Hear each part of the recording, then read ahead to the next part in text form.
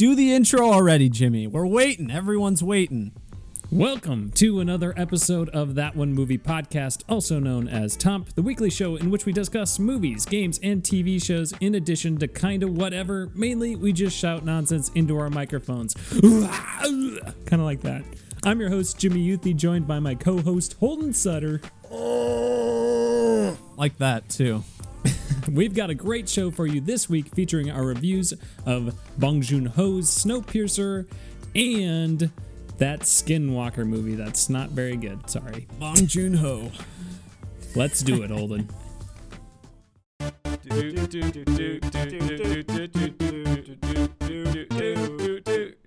That One Movie Podcast.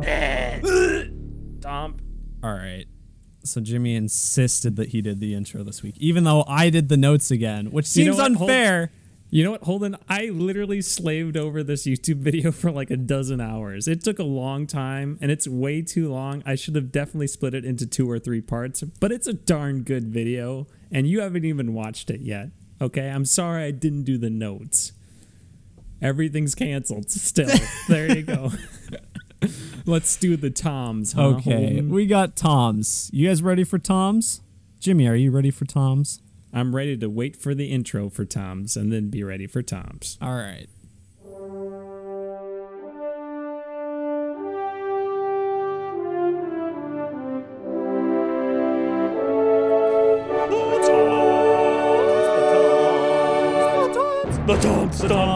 The Toms. Now it's time for Toms. Now it is. Toms is a rapid-fire segment where we rate the news of the week in the world of entertainment on a scale of 3 famous Toms, Brokaw, Bombadil, and Bergeron. Brokaw being the highest, Bombadil the lowest, and Bergeron somewhere in between. Jimmy, let's get to it. That's funny. I thought Toms was a game. You said segment there, and I just have a hard time believing that. Hey, as long as I'm doing the notes, it's a segment, bud. Bud. Okay. So on the more obvious news, I guess, we've got some more delays this week, Jimmy. This is more inevitable Barack stuff. Obama endorsed Joe Biden. I like how that was a big headline. Like, Barack Obama endorses Democratic candidate for president. Barack Obama endorses Democratic candidate, also his former VP. Okay, we don't need to get into the politics, Jimmy. I'm glad I got that breaking news from like every news app I've ever had in my life. Incredible. So we got some more delays this week. Some more exciting than others. Actually, none of these are like I'm super hyped for, I guess. First of all, we got the SpongeBob movie, Sponge Out of Water. Apparently just officially got delayed. I keep forgetting that movie exists. Yeah. Infinite, Mark Wahlberg's sci-fi movie that sounds really generic. Boy, I never even knew that existed. Yeah, well, there's not even a trailer for it or anything. Apparently it's something about this guy who he figures out that his memories are like actually things from the future or something like that. I don't know. I hate it when that happens. Yeah, classic. So Soul, the new Pixar movie, also got delayed officially. It got delayed to November, and it took the spot of Raya and the Last Dragon, which was the newest just Disney Animation Studios movie, which then got delayed to March, which took the spot of some other unannounced Disney movie. So, yeah, so we won't see Soul until November, I guess. It's all right. Yep. We just got a Pixar movie, so we did. Nobody saw it. Nope. You should watch it. It's on Disney Plus, and then of course listen to our review on That One Movie Podcast. Yeah, you really don't have any excuse not to watch it now. So just do it. You're stuck at home. Might as well.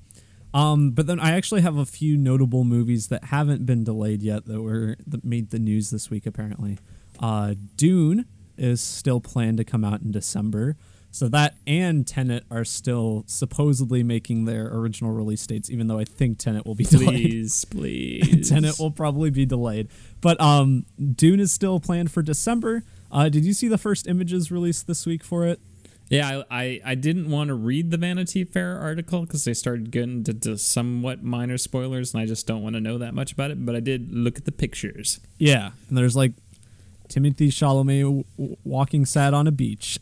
He's got his hands in his pockets and he's got a big old coat on. Oscar Isaac's got a really nice beard going. Yeah. I like Yeah. the costumes. Yeah. Looks cool. Josh Brolin looks pretty cool. It's got such a good cast. Every time, each image I was looking at, I'm like, oh yeah, they're in this. And then I went and looked at the cast list, and I'm like, oh yeah, all these people are in it. I'm excited. Look at all those people, all these faces and names I recognize. Incredible. Hollywood's... including me. I have a cameo. Oh yeah. I play one of the dunes. One of the dudes. You play one of the giant sandworms that are in the movie. That's what they sound like.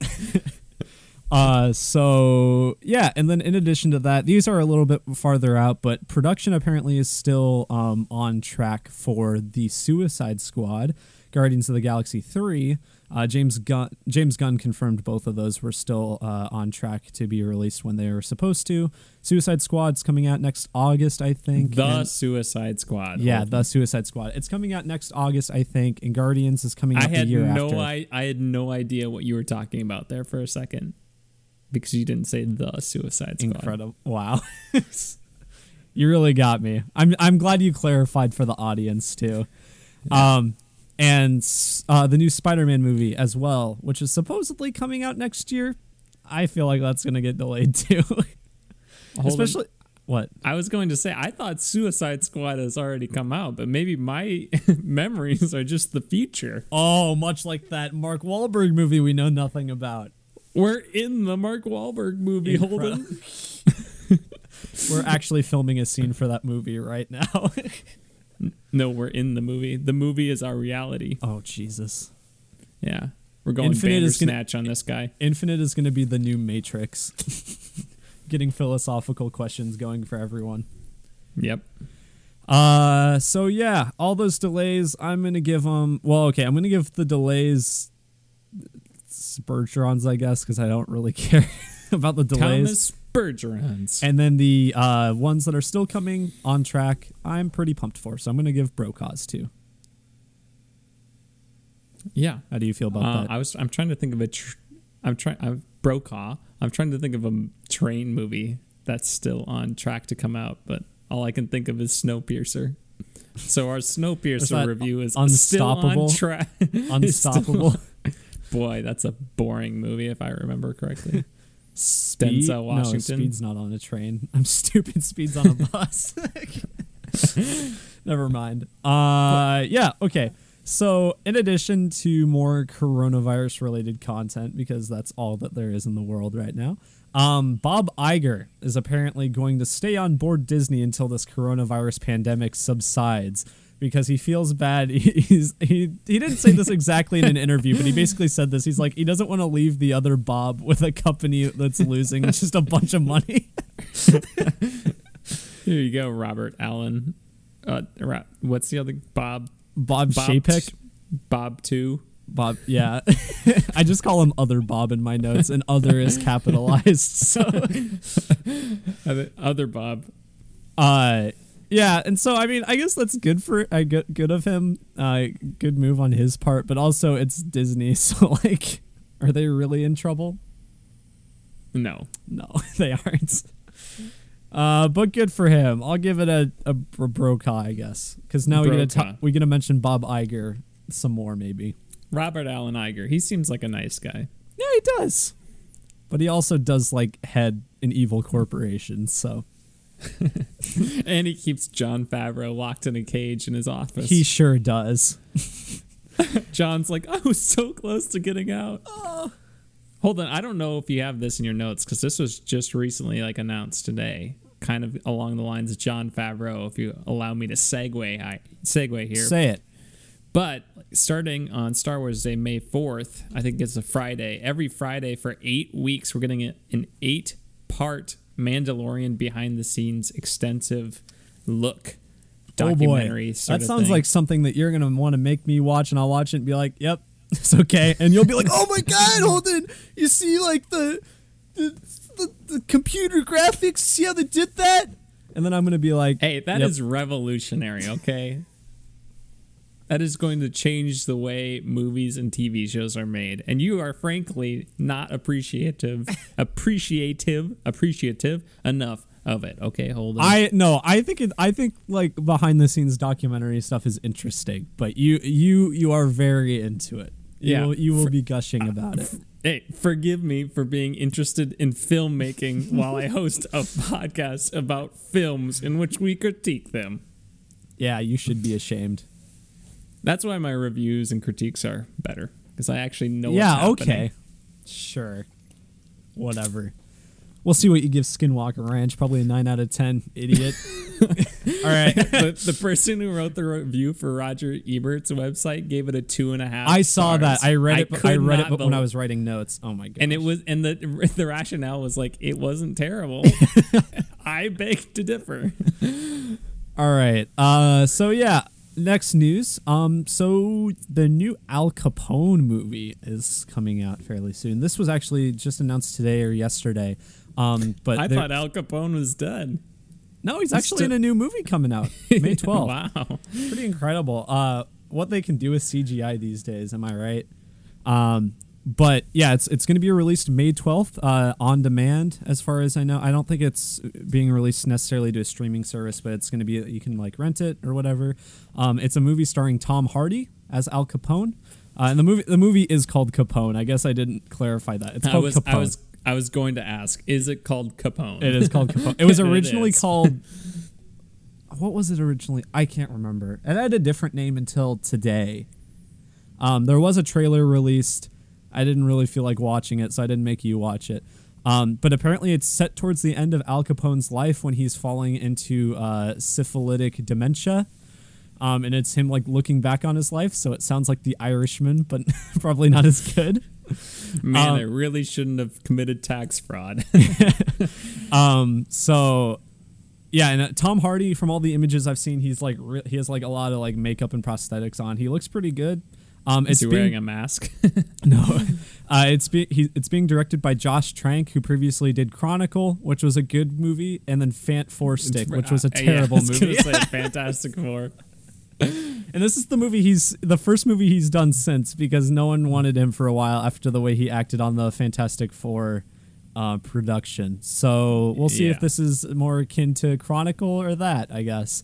But the more concerning thing about this is that it's being distributed by Vertical Entertainment, and they have released such recent hits as the Jacob's Ladder remake, Gotti, Yikes. Billionaire Boys Club, which was the last movie that Kevin Spacey was in. It was the last one he was in. It was apparently terrible. You know what, Holden? I think if we tried to make a movie right now, we could actually get Kevin Spacey to do it.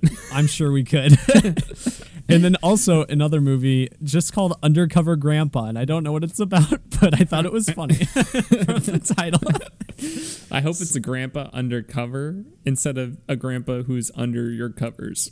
I hope so too. But yeah, so we'll see how that turns out, I guess. If it's good, maybe we'll review it for the podcast. I don't know. That would give us something new to do. Yeah. I had another piece of news that reminded me of that, but I don't remember what it is now. So we're just going to have to go on as I waste 10 seconds of everybody's lives. Incredible. Like you usually do. Well, I mean, who listen. suggested the movie this week? Was it one of your brothers? Yeah. Hey, listen, they just Jimmy. wasted about 80 minutes of my life that I'll never get back. Hey, listen, Jimmy, you wasted everyone who watched that video's 15 minutes. So. Hey, it's 16 minutes and like 20 seconds, and Whatever. It's very good, okay? We'll get to more of that, and what are you doing? So next bit of Capone, I'll give a Bergeron, I guess, because I want it to be good, but we'll see. I'm not paying $20 for that sucker. Bombadil. Okay, so the next bit of news is Sam Raimi actually confirmed that he's going to be directing the new Doctor Strange in the Multiverse of Madness. This is going to be his first full-length movie since 2013's Oz the Great and Powerful, and he did it like very casually. It was just in this like review or this podcast where he was talking, or it was not a podcast, but it was some sort of interview that he was talking about, I think, Spider-Man 2. Because I think is Spider-Man 2 the one where they say the Doctor Strange line? I think so. I Okay. think so. But anyway, so he made this comment. This is the quote he said. He said, he was, and this is about Doctor Strange. He was so original, but when we had that moment in Spider-Man 2, I had no idea that we would ever be making a Doctor Strange movie. So it was really funny to me that coincidentally that line was in the movie. I gotta say, I wish we had the foresight to know that I was going to be involved in the project. It's just it's too bad I didn't know 15 years in advance that I was going to be working on this project. No, it's just like, it's interesting that he just like casually said that. I don't know. Just casually. I mean, I'm sure like It's a no-brainer move for Disney. yeah, it's such a good idea. Good for him. I Good think for they should Disney. have him do Spider-Man 4. Yeah. Wouldn't that be funny? Nope. I don't want Come that. on. Nope. Come on. Why not? You don't want him to do Spider-Man 4? I don't know. Well, I don't know. Maybe. I guess we'll have to see where Spider-Man 3 leaves off, huh? We'll see where we'll see where Into the Spider-Verse goes when it inevitably brings in Tobey Maguire and Andrew Garfield, you know. Oh, I hope so. It's going to do it. Yeah, so I'll give that a Brokaw. Yeah. Brokaw. That's a Thomas two thumbs up Brokaw. Heck yeah. So Disney's Robin Hood is now getting a live action / CGI film. Great, another Robin Hood movie. That's my thought. And it's but it's also it's still going to be like the animal thing. So it's going to be CGI animals doing Robin Hood. Great. This is directed Disney Plus, isn't it? I don't think I it saw said. I thought it was. Maybe it is. Or at least that's the impression I was under. It's- Why would you pay money to see this? It's being directed by Carlos Estrada, who recently directed Blind Spotting, which is apparently really good, but haven't seen it. But that kind of goes along with the trend of getting like a really talented indie filmmaker to just come on and do your multi-million-dollar movie with no character. Classic. Classic. Corporations. So we'll see. Good director, I guess. I'll give it a Bergeron because I don't care. Another thing Yeah, where I don't care. Bergeron. Bombadil. There you go. Oh, there we go. I'm just feeling edgy today. Okay, so this was actually one I didn't hear about at all until I was doing research for the notes. But apparently, Atomic Blonde 2 is in the works at Netflix. Did you see that movie, Jimmy? Nope, never did see Atomic Blonde. Okay, well, so it was directed by David Leitch, who was one of the directors of the original John Wick movie, and he's also done like Deadpool 2 since then, and several, I think maybe another movie, I can't remember. But he's supposedly coming back to direct. Charlize Theron's going to come back to star in the movie. Apparently the first one was successful. I looked it up and I didn't know it was, but apparently it made like $100 million on like a $25 million budget or something. So not bad. And yeah, so it's apparently going to be being made for Netflix. There you go. And then this also reminded me that apparently David Leitch is making a video game adaptation movie of The Division for Netflix. We'll have to see. I've never played the Tom Clancy's The Division, so I wouldn't know. Seems like a weird one. All to I make a know movie is out that of. they downgraded their graphics from E3. Yeah, just like Those- Watch Dogs. Yeah. Gosh, Ubisoft, or however you're supposed to say it. Ubisoft. No, it's Ubisoft. It's not. It is, though. I It's highly like, doubt that. no, it actually is, which is dumb, Okay, but I guess. I'm saying Ubisoft because that's what everyone else says. I'm currently playing Ubisoft's excellent game, Assassin's Creed Odyssey. No one cares. I'm actually playing a Ubisoft game right now too. We'll get that. We'll get into that in what were we doing? Anyway, next bit of I'll give that a Brokaw or whatever. The next bit of news you'll find interesting, Jimmy. Martin Scorsese's Killers of the Flower Moon may be scooped up by Apple or Netflix, much like his most recent movie. I could see Apple pouncing on that because they're got to be pretty desperate because Yeah. all their shows have bombed. It's much like his recent The Irishman movie, and this is crazy. I didn't realize this, but according to the Wall Street Journal, the reason why is because Universal is getting weary about the movie having a $200 million budget. That's what The Irishman was, wasn't it? Was it? Yeah, it was like 250, I want to say. It was insane. That's why Netflix. He said only Netflix would pay that much. Oh, okay. Well, I mean, I guess that would make sense then. I'll look but it that's up so right now. Hold on. Okay. Budget of The Irishman. You keep riffing. The that's just like crazy to think about because Scorsese's previous highest All right, I lied. It's 159 million. Okay. I thought it was 200. Those Maybe with marketing and all that. But movies with that budget are typically reserved for big, like large scale Star movies, Wars. Star Wars, yeah, Marvel movies, kind of stuff like that. And it's also one of the reasons why I think Universal is worried is because Scorsese's previous highest grossing movie is $300 million for Silence. Silence is Scorsese's highest grossing movie? Yep. Really? No, it's not. It's Wolf of Wall Street. I was like, there is absolutely no way. You've been joshed, Jimmy. You've been joshed. I just did a video. My video is a dozen great movies you probably haven't seen. Man, Silence would have been a good one. I'll have to save that for my next video. I haven't seen Silence. You yeah. have to hear Silence. Nice. Yeah. So Thank you. So Scorsese is apparently shopping it around, but I found that very interesting. I find it interesting because it literally takes place in the middle of nowhere.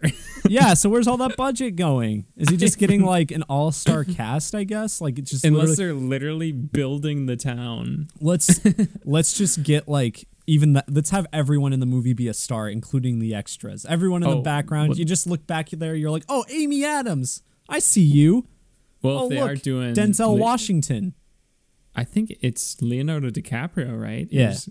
Yeah, if they're doing him and Robert De Niro, I mean, those guys got to be expensive.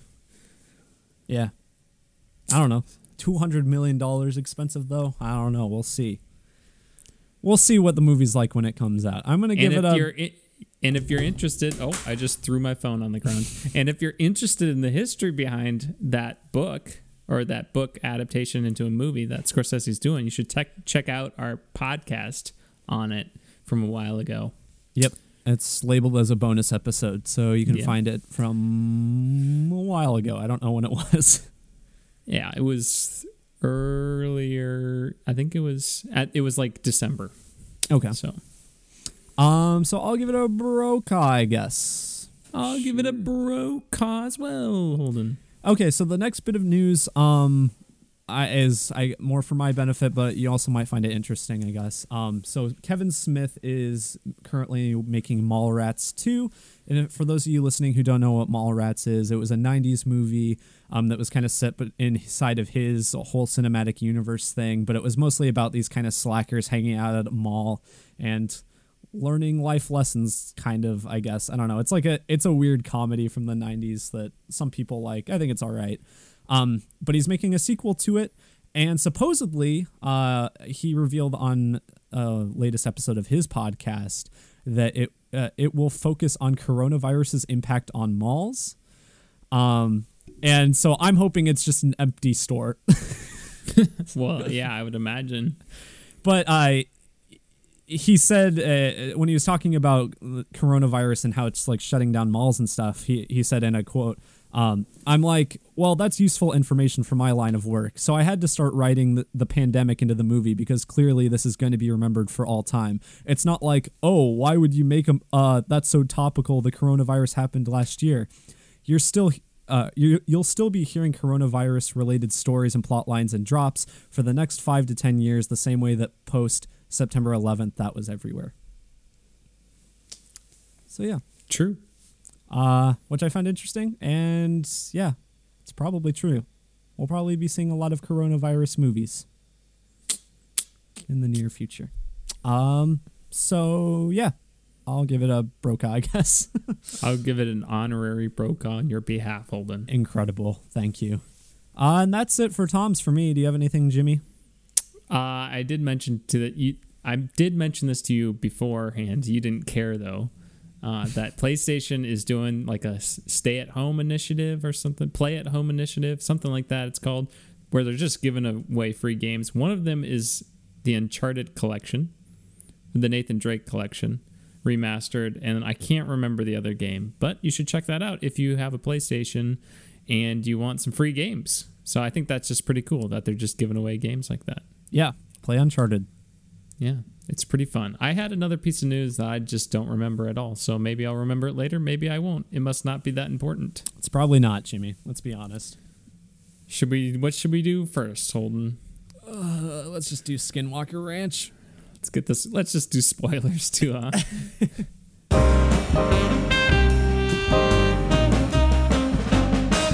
All right. So Skinwalker Ranch, you're not going to see it. It was hard enough for me to find a place to buy it properly. Like, what was it? It wasn't on Amazon, I don't think.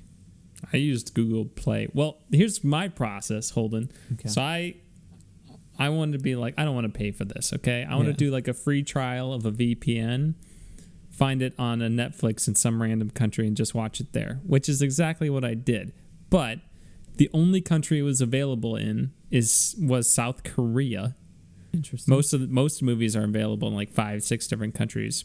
And Netflix has this new like anti-VPN thing where a lot of VPN things don't work anymore. I mean, some of them do, but it's very hit or miss. And the one for like one might work in an area and another one might not.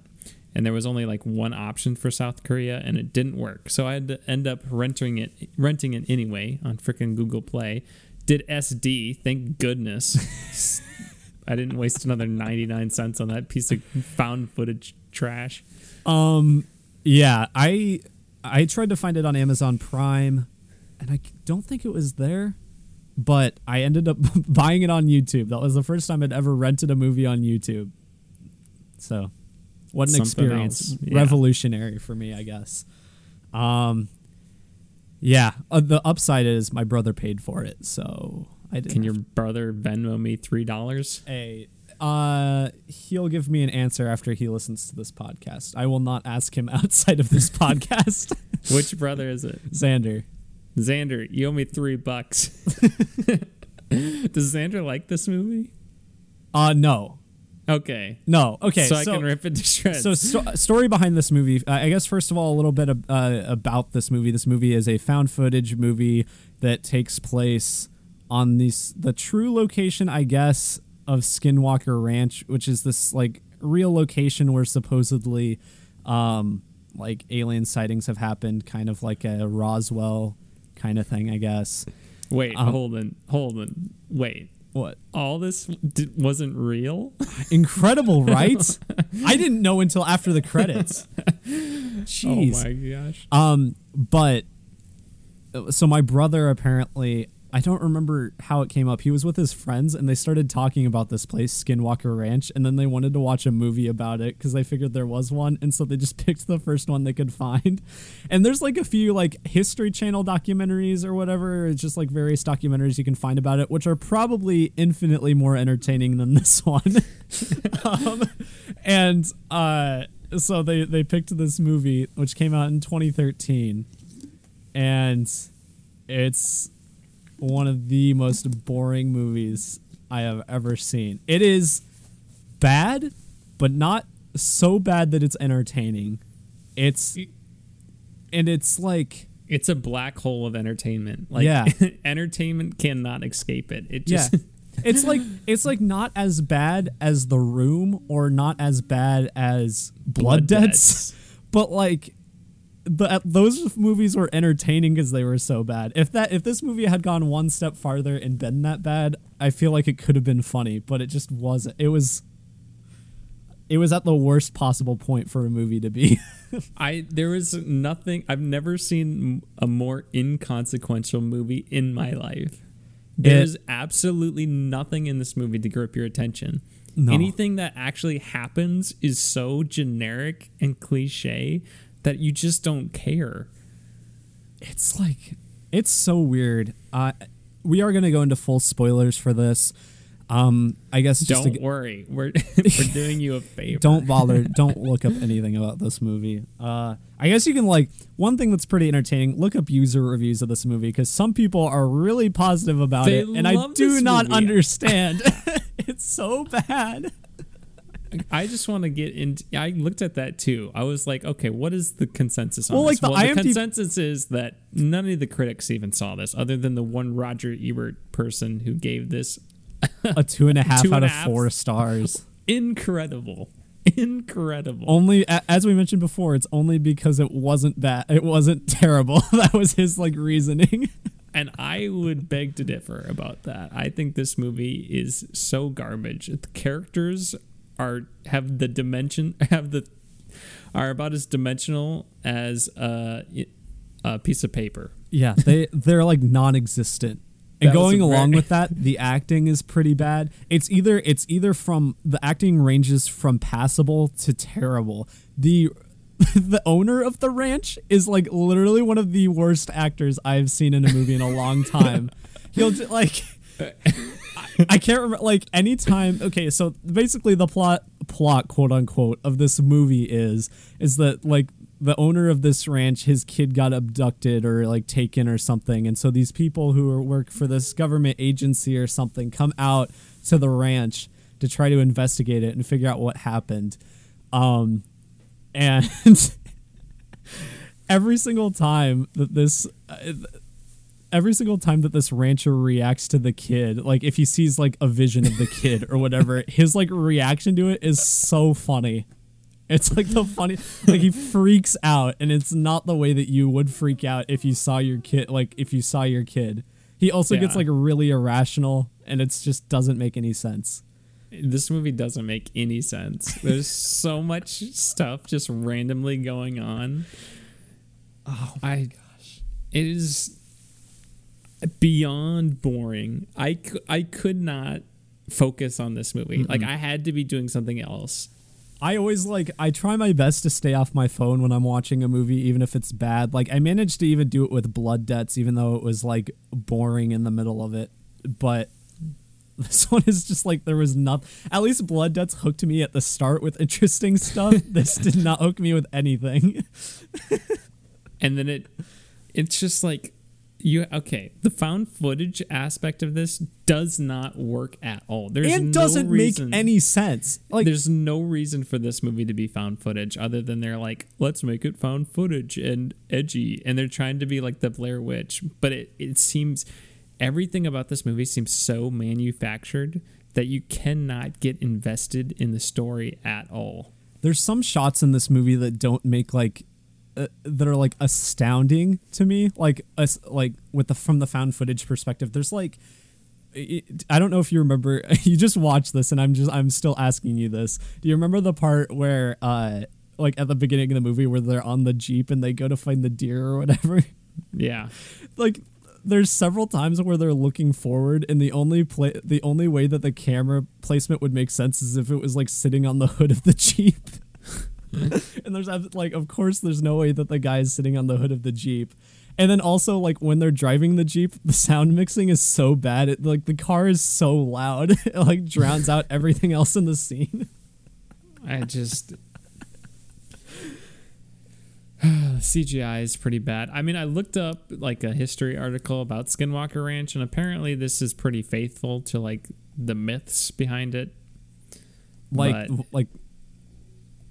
what do you mean? Just like what shining lights and taking the forms of wolves and like humanoid figures in bright lights. It was okay. The first time the wolves appeared, it was not clear to me that they were aliens. I was just like, it just looks like a wolf. Yeah. I actually like, it's just like off in the distance in the middle of the road and you can hardly see it. And I thought it was like a mountain lion. I'm like, oh, okay. They're just shooting at a mountain lion. All right.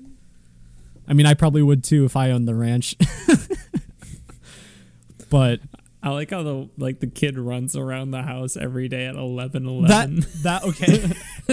Xander told me that there was one point in the movie where he laughed so hard the first time he watched it, and it was the first time that kid runs through the kitchen. It's just the way it's like shot. It's so funny. It just like it's supposed to be startling, but it's not. It's there's like supposed to be a bunch of creepy kids in this movie, but it's just a creepy kid trope. This movie is the least scary thing I think I've seen. Yeah, for sure. What else? I think there's one. I think if you take that scene where the girl is like the tape, they're like, oh, we got to show you this tape that's like in the barn or whatever for whatever reason. Yeah. I was like, am I just zoning out? Why is this like tape in the barn. What is the significance of that tape?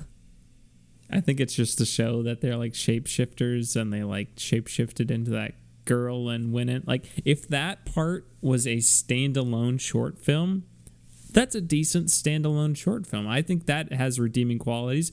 I think it makes more sense that it's found footage, and the found footage, it's all kind of, it's way more one shot, or it's way, rough around the edges or something.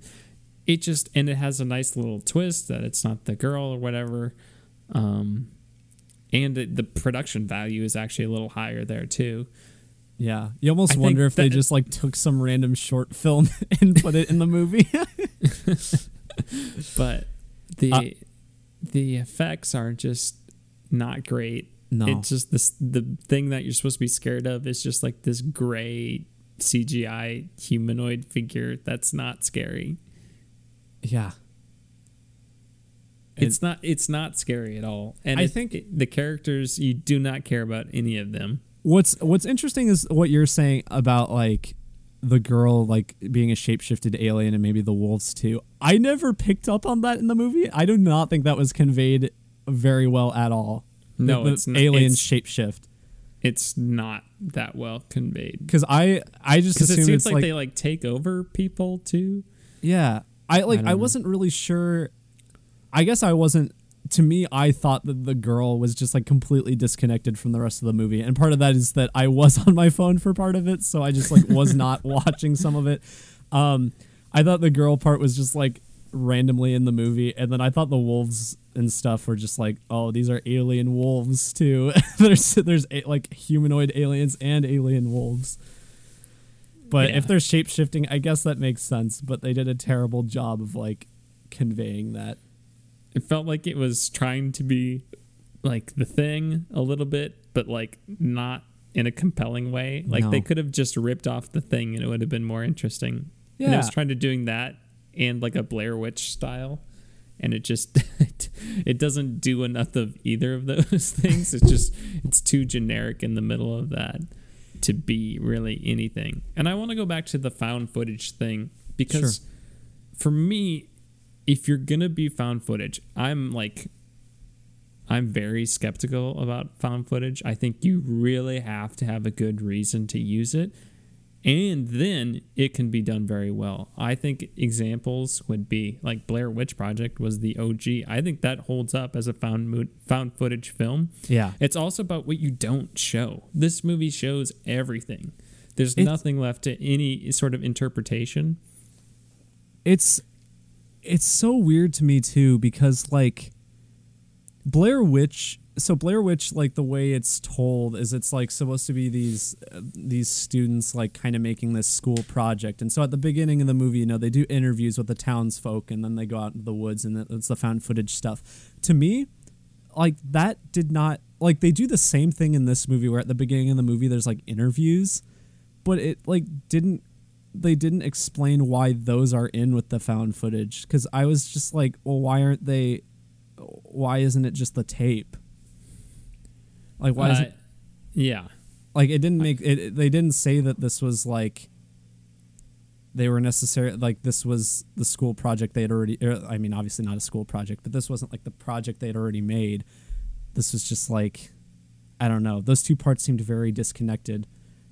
Yeah, and again, like I want to go back to that whole, it just seems so manufactured because everything is in it. There's literally not a moment missed. Nothing is taken out of it. There's no gaps. Yeah. This movie doesn't feel like, I mean, it's supposed to take place over 2 weeks. It really doesn't feel like that. No, it feels like 2 days. Yeah. Like 2 or 3 days. They kind of do these monologues with the camera at points, but they just seem so inconsequential. They don't add anything. The characters are so dull. Maybe if you pared it down to 2 or 3 characters, it would work better. But there's like 5 or 6, and you just like, who is this? Is that one guy? And there's only one cameraman for the whole thing. And most of the movie, they're just kind of like getting spooked by things, and then the climax just like happens. There's like no build. Like the climax, was just kind of happened, Yeah. and then everyone died. Like, I was like, when people started dying off, I'm like, okay, so this is when like people are starting to die. You know, it's getting a little bit more exciting, and then the movie just ends after everyone dies within like 5 minutes. I'm like, okay. The other thing I would say with the manufactured found footage thing is that the tape like unnecessarily is damaged all the time, and it's such a bad effect. Mm-hmm.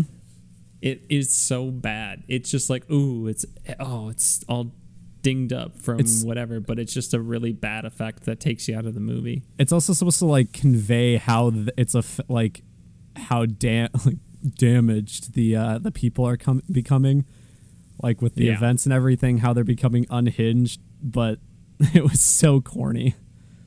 Yeah, I just didn't feel like there was. It wasn't necessary. Like the found footage thing for me did not work at all. I think this movie would have been better had it not been found footage, at least the way they executed it. And I want to go back to another great example of found footage. So one, Blair Witch Project. I haven't seen Paranormal Activity. I heard that's very good, the first one for that. And then, but my other one would be Creep on Netflix. I think Creep is like, it makes sense why it's found footage. It's literally part of the plot. And I think it's improvised. It feels so much more genuine, and you are so immersed into it, and it adds to the tension and the fear of, because found footage can be really effective as like a POV like jump scare sort of thing. Whereas this, it was just so obvious when the jump scares were coming, and when they happened, I didn't even jump. Like even when I know they're coming, I usually jump at jump scares just because of they pop out anyway. Even if you know it's coming, you're still startled. It was so obvious in this movie that I felt like I knew where they were coming before they even like started building to it. Yeah.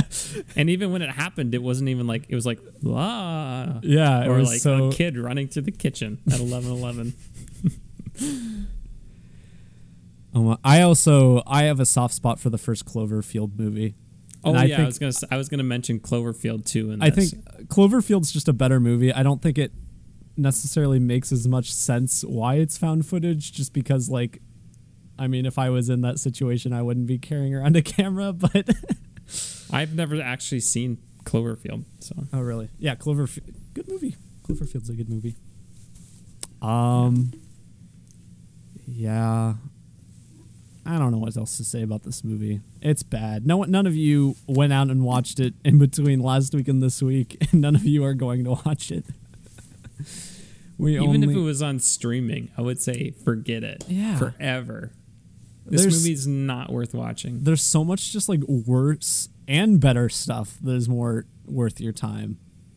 Like we saw Cats, and this was more boring. And I would rather watch Cats again. I would too. Cats was at least I fell asleep during Cats. That's hard. See, that makes it difficult though, and puts me in a difficult position, because I just said I'd rather watch Cats again, but I gave Cats a 1 out of 10. So what do I do with this one? I'm giving this movie a 1 out of 10. I think I gave Cats a 2 out of 10. I'm giving it a 1 out of 10 just for that part in the tent. And I guess the one-ish shot towards the climax was all right. From a production standpoint. I'm going to give it a 1 and bump Cats up to 1.5. Wow. There we go. I'm glad we spent way too long talking about Skinwalker This Ranch. is another case of like blood debts where I thought we were going to spend like 5 to 10 minutes on it, and we definitely didn't. All right, Holden, let's go on to a good movie, Snowpiercer. Heck yeah.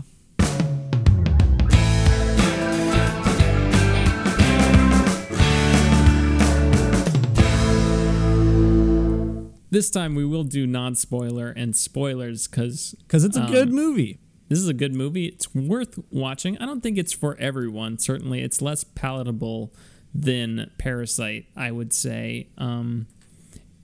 Snowpiercer, to me, feels like a mix of like Wrath of Khan, the beginning, Wrath of Khan, mixed with what was the other movie?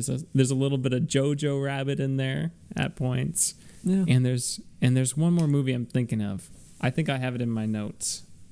You start talking, Holden. Okay, so I can give like a bit of a synopsis. Oh, yes. The Hunger Games. Hunger Games meets the beginning of Wrath of Khan right. meets Jojo Rabbit. That's how I'd describe it. So Snowpiercer, for those of you who don't know, it is directed by Bong Joon-ho, who just released Parasite and won Oscars for it, and a lot of you have probably seen it. We've reviewed it. Very good movie. But this was his first American or English language film, I think. I don't think he had an English one before this one. But this one is in the English language. It stars Chris Evans, and it's basically about like this train after this like apocalypse happened. The only remaining human life is basically trapped on this moving train, this really huge moving train. And it's all separated by class. You have like the rich people that live in the front of the train and the poor people that live at the back of the train. And Chris Evans is a member of the poorer class, and they want to lead a revolt to try to get more rights and fairness on the train. So basically. the movie takes place 18 years after the apocalypse, and everybody started boarding the train. Or sorry, just short of 17 years, or just short of 18 years, and you pass the 18-year mark in the movie. And there has been like revolutions that have happened already. I thought that was an interesting part of the movie. Like this train has its own history. Over 18 years, like there are kids born on the train that are train babies who literally don't know any life outside of the train. And they need to capture the engine, which is at the very front of the train, in order to have sort of any, that as like a bargaining chip, to have any bargaining power to gain more rights. And kind of the whole movie, the theme of the movie is like whether this kind of predestination is a thing, or, you know, if you are, do you belong in your point of society? Like if you are wealthy, you are meant to be wealthy. If you are poor, you are meant to be poor, and you should do your role well. You should accept your role, do it well, be a contributing part of society. It's like whether that idea is valid or whether it should be challenged. So this movie is kind of the story of this revolution led by Chris Evans, and it's interesting to see it progress. There's a lot of parallels between this and the Metro series.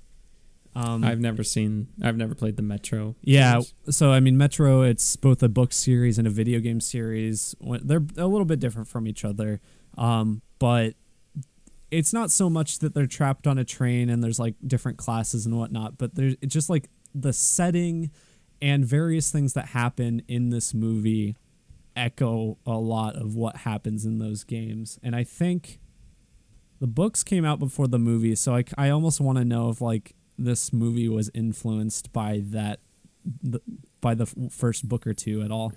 This is also based off a book. Oh, that's true. You're right. You're right. And also, there's like a Netflix series, Snowpiercer. No, it's a TNT series. TNT series. Yeah, it's coming out later this year. Adaptation.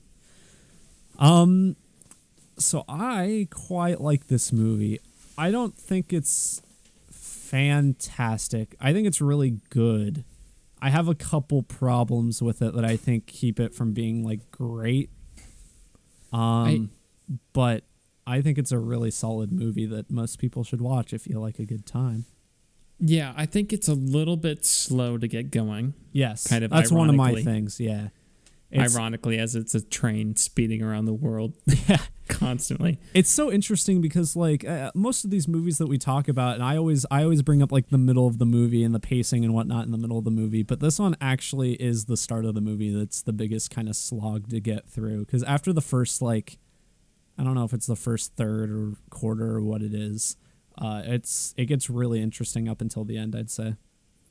Yeah, I think it gets more interesting as it goes along. There's also a lot of very jarring tonal shifts in this movie. Yeah. That I think I kind of just went with it. And I think you have to if you watch this movie. If you're someone who's not really open to kind of weird movies, I don't think you're going to like this movie. I think you're going to be turned off by it. I think you might find it interesting, but I don't think you're going to enjoy watching this movie, because there are parts where it's like you're definitely going one direction and one tone, and then also all of a sudden it takes a complete left turn. Yeah. And it's just kind of bonkers. See, and that didn't really bother me too much, because it weirdly flowed. That's something that normally I would have a problem with, but I thought it was done relatively all right in this movie. Yeah, I don't know. I thought the weird tonal shifts were all right. Acting, very good across the board. I think Chris Evans gives the best performance I've seen from him in this movie. Yeah, I feel like the dialogue too towards the beginning is kind of, I don't know, maybe exposition heavy or something. It just doesn't. It didn't click for me at the beginning. But I liked this movie more as it went on. Had you seen this movie before, Jimmy? No, this was the first time I had seen it. So I had seen it before in fall, so I guess take this bit with a grain of salt. But no, when I was watching it this time, I couldn't remember what I thought the first time. When I was watching it this time, I tried to look at the beginning of the movie as someone who hadn't seen it before. And it did seem very exposition heavy, but it also just seemed really confusing. I watched this movie literally knowing nothing about it, other than there was a train and there was Chris Evans. I didn't know the genre. And there was action in it. That's all I knew. I didn't know it was post-apocalyptic. I had no idea what the premise was, anything. And I just felt it was kind of clumsy. Yeah. I was like, where is this movie going? Mm-hmm. More on acting, I guess. So I've got some notes. Octavia Spencer is fantastic. I thought she's good in everything. Tilda Swinton, didn't even recognize that was her. I didn't either. The first time I watched it, I was like, "What?" When I saw the credits, Tilda Swinton. She might actually be my favorite performance. I don't have the name down, but the dad from Parasite, is in this. He is fantastic, and the actress who plays his daughter is also excellent. And then Ed Harris is also in this film. He plays Ed Harris. So. Yeah. Ed Harris is one of those actors that plays the same character in everything, but I love him in everything he's in. He's just very, very entertaining to watch. Yeah. Other things that stood out to me, I found the score to be actually quite similar to Parasite, yes, but in a good way. Yeah, I was thinking that too. Do you know if the composers are the same? I did not look that up. Okay. I was thinking that too. There are a few tracks in this movie that I'm like, I couldn't tell if I was thinking about Parasite or if I just remembered them for the first time I watched the movie. Because I've seen Parasite enough times now that I feel like I know the soundtrack pretty well. I really loved all the production design of each carriage. I thought that was really interesting, especially as they were progressing, as the story progressed. Let's see, there's some very violent parts. Effective violence. Yeah. And that kind of I'll give this bit of a shift. Or I guess I can't give a spoiler, never mind. But some of them do involve heavy amounts of violence. Some of the huge tonal shifts do. Overall, I got a lot of 80s sci-fi vibes from this. It seemed kind of grittier, and kind of funkier than a lot of the more polished Blade Runner 2049 and Ex Machina and kind of that sort of clean. It kind of and it's funny you say that because it seemed like the original Blade Runner. Some of the sets to me at least, because the first Blade Runner seems a lot dirtier than the new one, and part of that is just that it's an older movie, so it looks older. But I felt some of the cars, I thought especially the very back car seemed like it looked straight out of Blade Runner. Yeah. I think I'm about out of notes here in terms of non-spoilers. There were a few bits of the script that I thought, we'll get it. It's some very, very obvious foreshadowing that I'll get into in spoilers. All right, Holden, you ready to give your score Yeah. for Snowpiercer? I'll give it a 8 out of 10.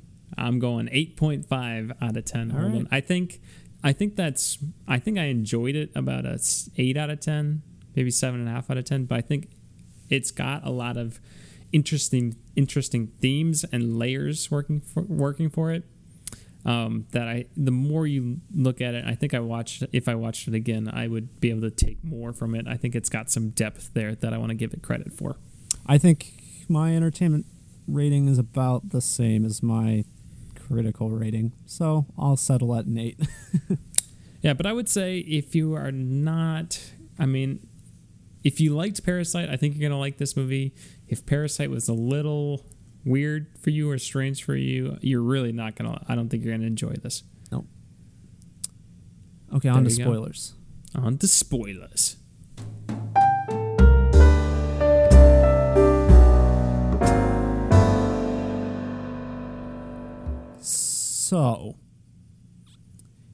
So you mentioned Parasite, and to me, one of my gripes about this movie, I didn't mention it in non-spoilers because I figured I needed to talk about it here.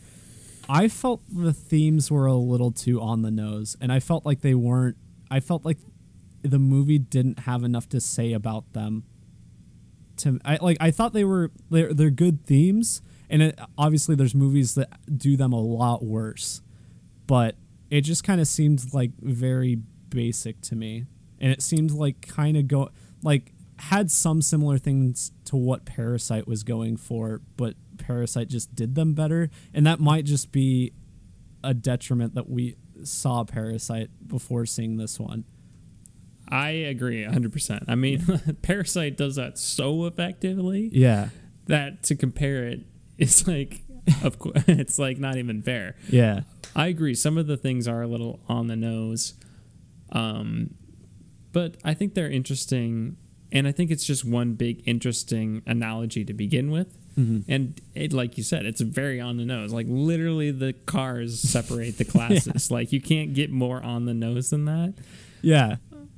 I like that aspect. I can see where you get the Hunger Games influence from. Oh, absolutely! Like it's literally like the districts, and Tilda Swinton seems like, I forget the name of the character from the Hunger Games, who's like the District 12 kind of spokesman who draws the names.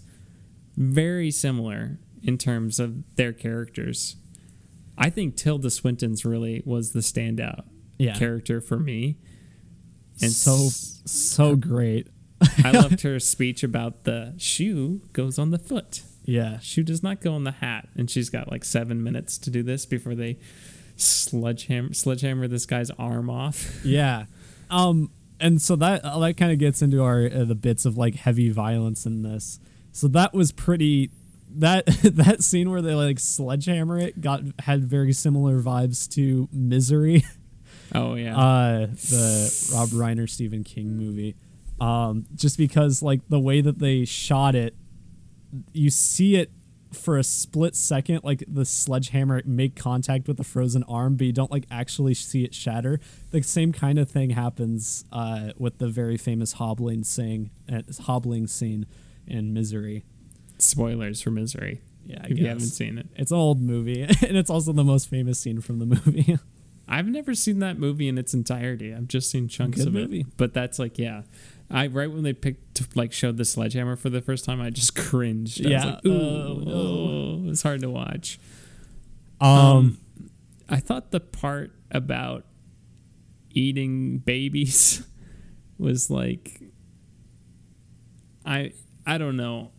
It felt added to me. Like I didn't hate it, but it felt like I don't think we needed this monologue here. I mean, it fleshed out his character a little bit more. I didn't quite understand the relationship Chris Evans had with his like friend. I was like, are they romantic? Like I couldn't tell from watching it the first time. Yeah, I agree. That relationship isn't very well defined. And he dies pretty early on in the movie too, which was surprising. Yeah. It's like, wow. I liked his monologue. I think I liked it mostly because it did flesh out his character, and also Chris Evans' performance while giving it, very good. I think that's probably his best part of the movie for me. I also really like the and I didn't notice this until I watched it, but like they talk about how John Hurt's character, the old guy, Gilliam, he like severs his arm to like save the kid, and then Chris Evans, which does is that actually later. It's funny because this screenplay I've been working on, there's some parallels between some of these ideas. So yeah, but Chris Evans does it later, and when I saw that, I mean, obviously it's not to eat his arm. That was like I would sacrifice myself now. I would hope I would do that now. I'm like, well, you're going to. So that was some heavy foreshadowing. The really heavy foreshadowing that I thought was really funny when I listened to it was when they first have the what's like the drug thing called? I forget. Anyway, they have like a drug in this movie it's basically just like it's like waste from the train. It's like it's just like really gross stuff.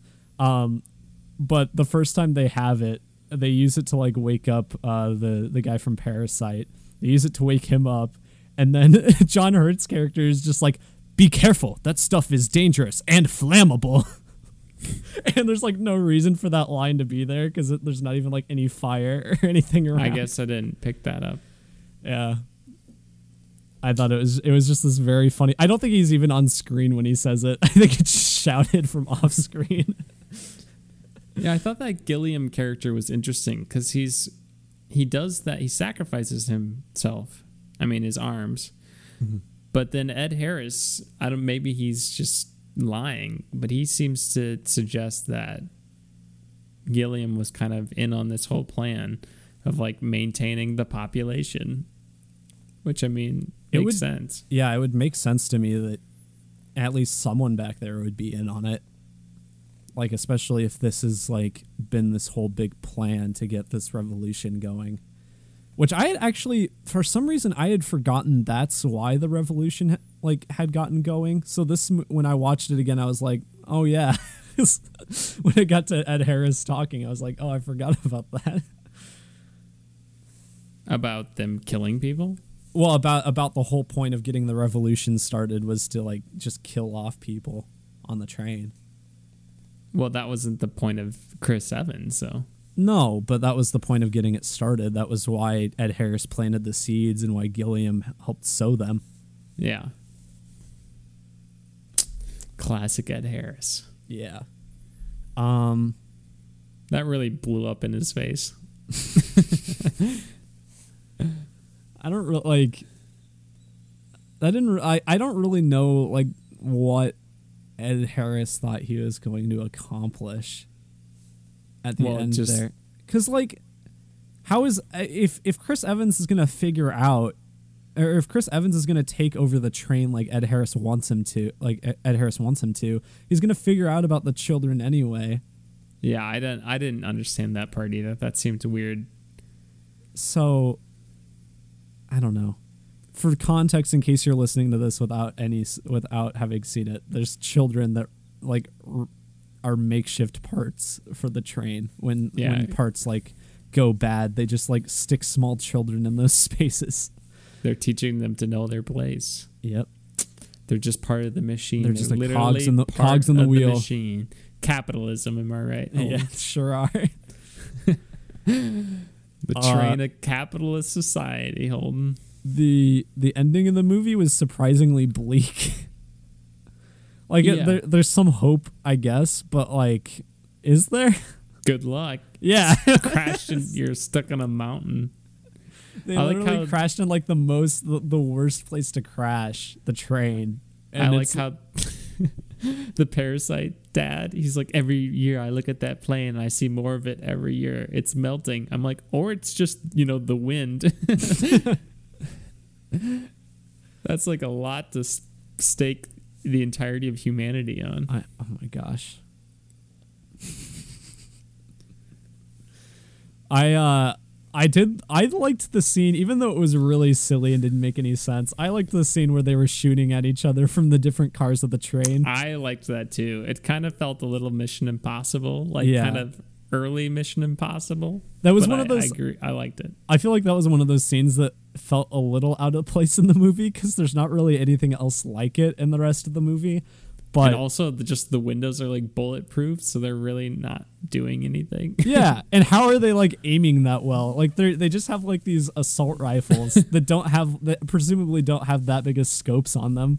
Like no, they've got like this great accuracy, but it's very silly and very fun. In addition to that action, I guess one of the things that I thought was interesting was at the beginning of the movie they had a lot of like shaky cam for the action scenes, the way they filmed them. I guess I didn't notice.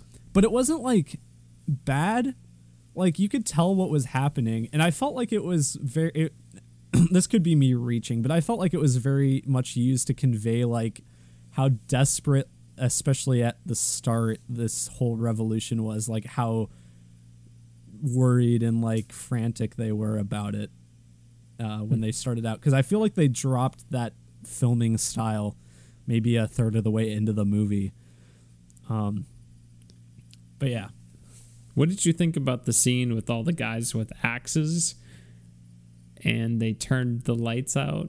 Or no, first off, they were fighting and then all of a sudden it was like the Happy New Year. That was weird. I was like, what is happening? And then they turned the lights off and they're getting slaughtered. But the running of the torches to the front lines, that was cool. Yeah, I liked that. That was when it really started going off the walls for me. And then like I believe the next part after that is when they go to the school.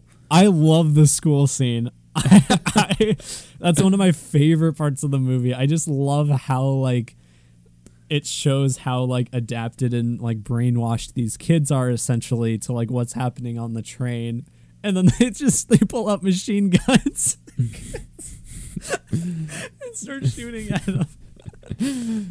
That was so where funny. The Jojo Rabbit came in for me. Yeah, that was pretty funny. The teacher, Tilda Swinton's just like all into it. She's totally sipping the Kool-Aid. Oh yeah, I kept trying to figure out where I recognize engine. I kept trying to figure out where I recognize the teacher, but she's the drummer from Scott Pilgrim. Oh, so that movie I've seen once in high school. It's really good. What got else? Anything left to say?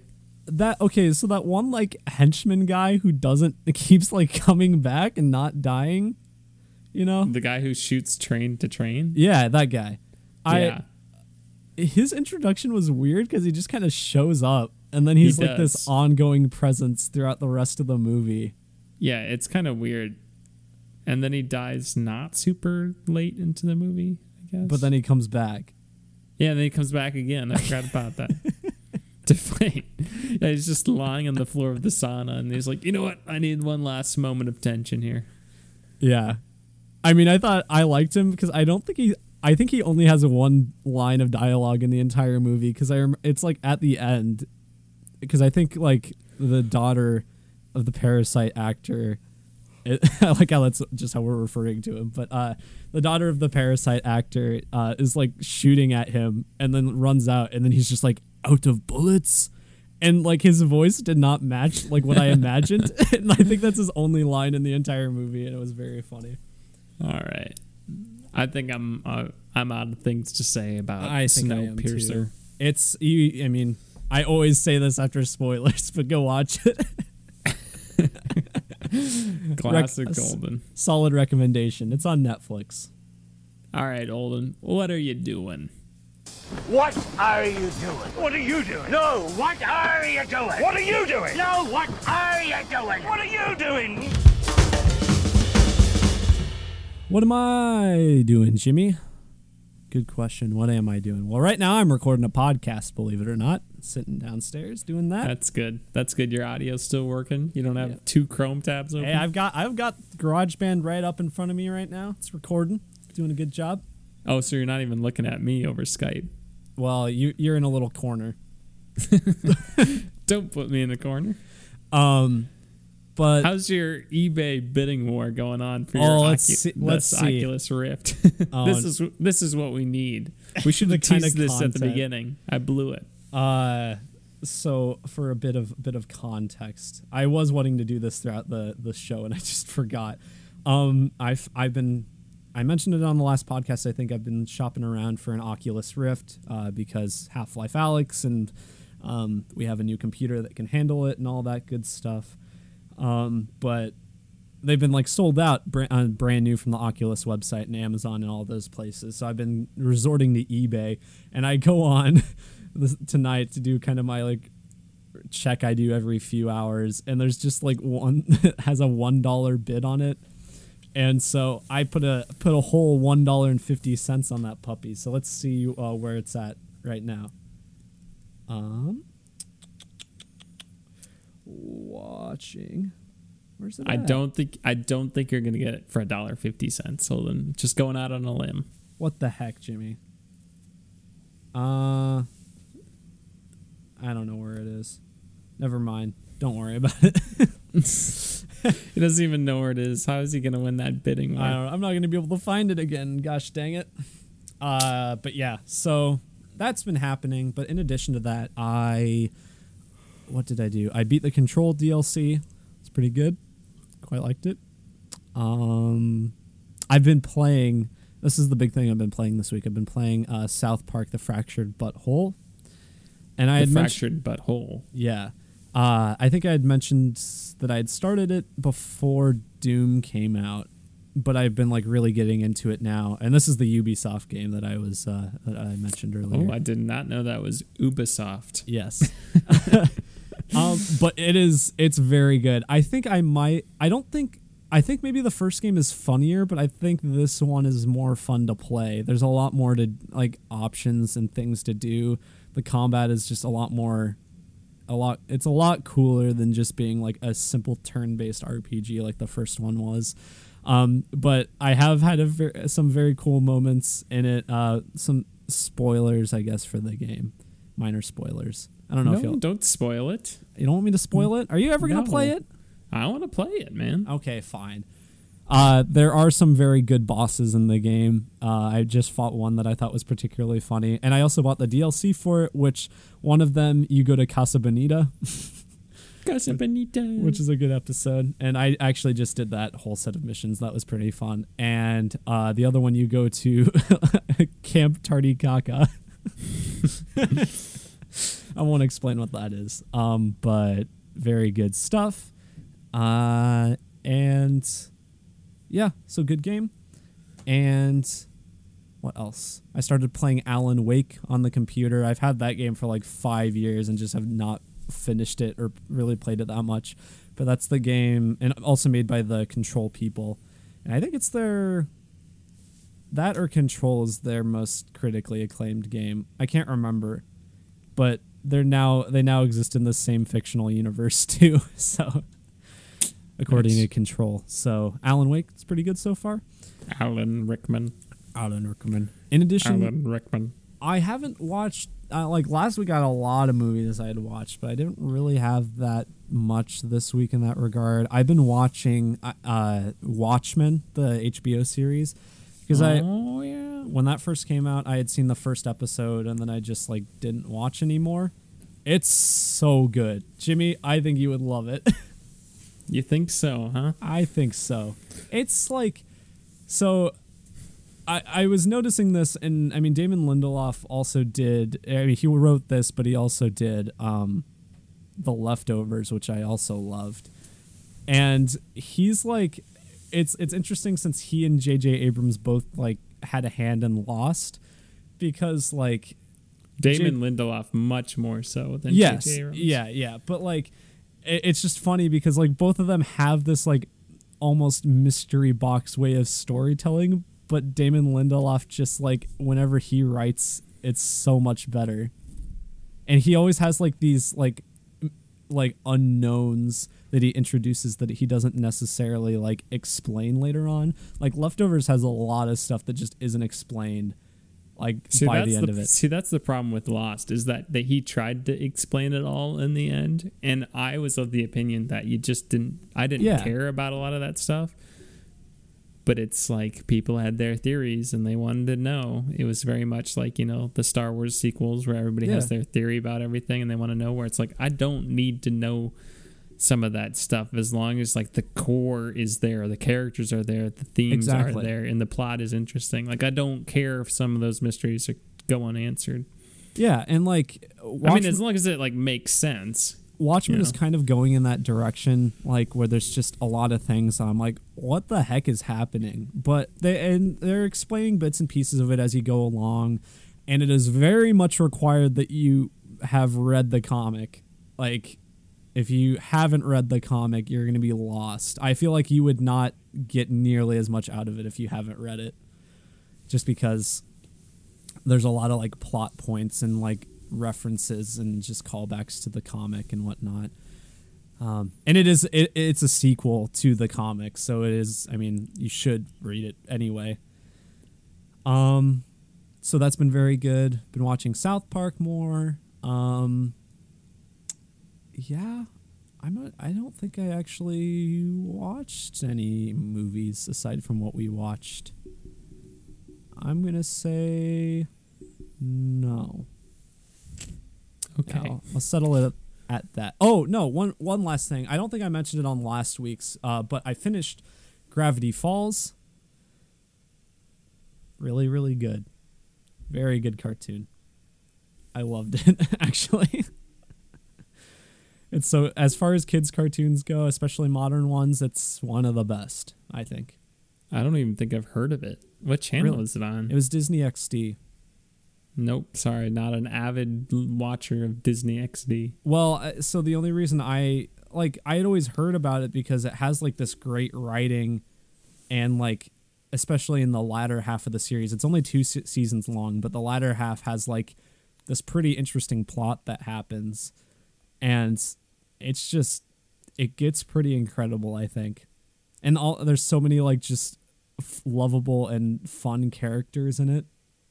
I think like the main antagonist of like the series, I won't spoil it in case anyone that's listening watches it, but the main antagonist of like the series, especially in the second season, he's incredible. He's so funny, and he's also just like he's a good villain. I quite like him. But yeah, I think that's it for me though. So Jimmy, what are you watching or doing? Well, the movie I watched for fun was Snowpiercer, but then we ended up doing it for this podcast. So just playing more Assassin's Creed Odyssey, slowly making my way through that guy. It's just so expansive. Nice. Crazy.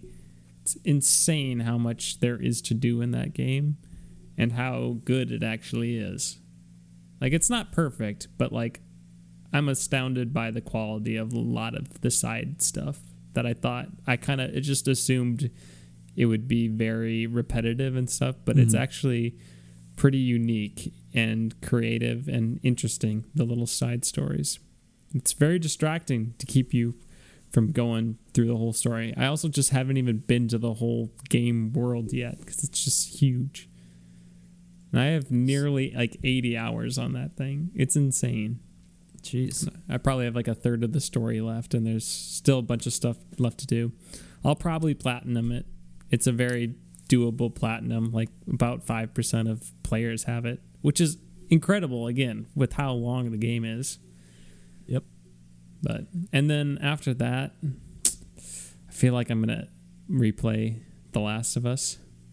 I want to replay that too. I think that's in my upcoming list, in my queue.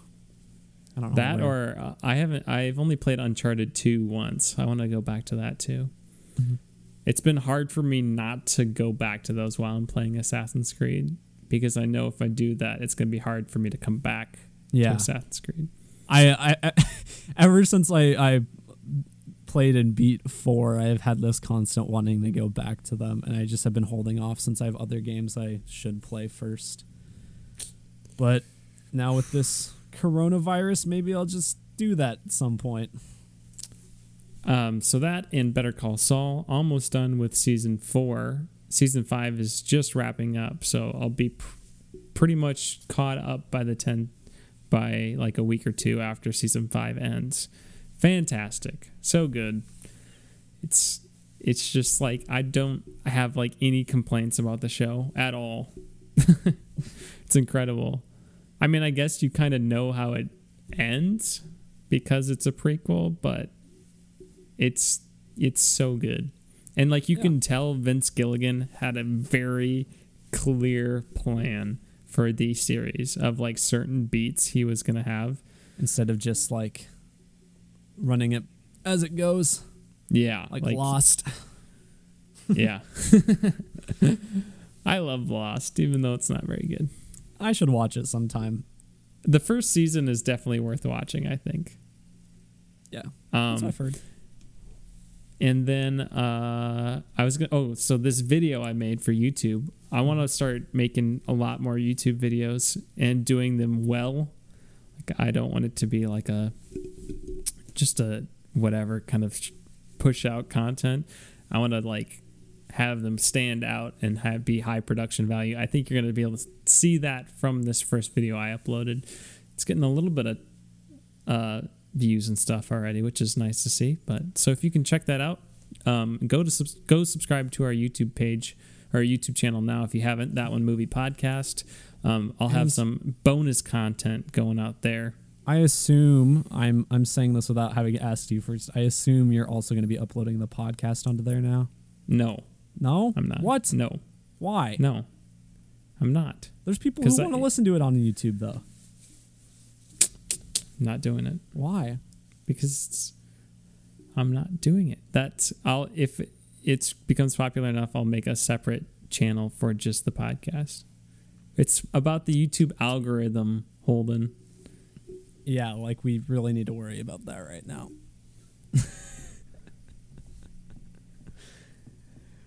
Sure. Yeah. I apologize for putting in all this effort to try to expand our audience, Holden, and to put out good quality stuff for people to see. Yep. Good, you should. Yep, thank you. That reminds me. Speaking of, if you want to watch an actual good video, just kidding, Jimmy. I've been watching this YouTube series that is very, very funny, and it's called Half-Life VR, but the AI is sentient.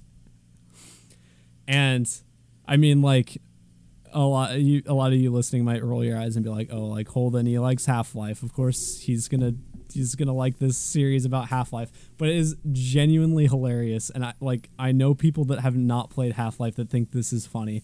Basically, it's this guy who he's playing through the original Half-Life game with a VR headset, and it's supposed to be like the AI is sentient, but he's really just playing with his friends. His friends are like, it's like some sort of multiplayer that they're going through on, and it's all like improvised, so there's no like, it's not scripted at all, and they're very talented at just like coming up with random things. It's so funny. Highly recommend that. Yeah, maybe you should take some notes there, Holden. There were a few times today where I almost made references to that series, and I just didn't because I figured most people who listen wouldn't get it. But go watch that if you like very, very funny things. Like our podcast. Yes. It's Obviously. It's funnier than our podcast. Are we done here? Well, I think so. Next week we are doing Diary of a Wimpy Kid, The Long Haul. Can't wait for that one. I hope I found that. I tried to like DVR it because I saw it was on, but it was like it'll record it the next time it airs. I'm like, oh my gosh, I'm not paying for this movie. So we'll be reviewing that film, and we'll also do another one, kind of like we did this week, where Jimmy and I will just kind of pick one that we've been wanting to watch. I'll probably pick this week since Jimmy kind of picked this one. Or we won't, because under promise and over deliver, Holden. Sure. So don't count on it. So, you know and what? Be pleasantly surprised. We might not even have an episode next week. Just don't count on it. Hey, you know what? When you guys keep sending in requests like Skinwalker Ranch and Diary of a Wimpy Kid, The Long Haul, I 100% think Diary of a Wimpy Kid will be infinitely more entertaining than that movie. It's hard to motivate yourself to get this done. Yeah, I think that's it though. Facebook and social medias, and we got our Gmail. Donate to our Patreon if you like. Leave us those reviews so you can request movies and whatnot. Yeah, check out the YouTube channel. All the Yeah. stuff is in the description. We'll talk to you next week. Yes, Maybe. we will. All right. Adios, pantalones. Love you.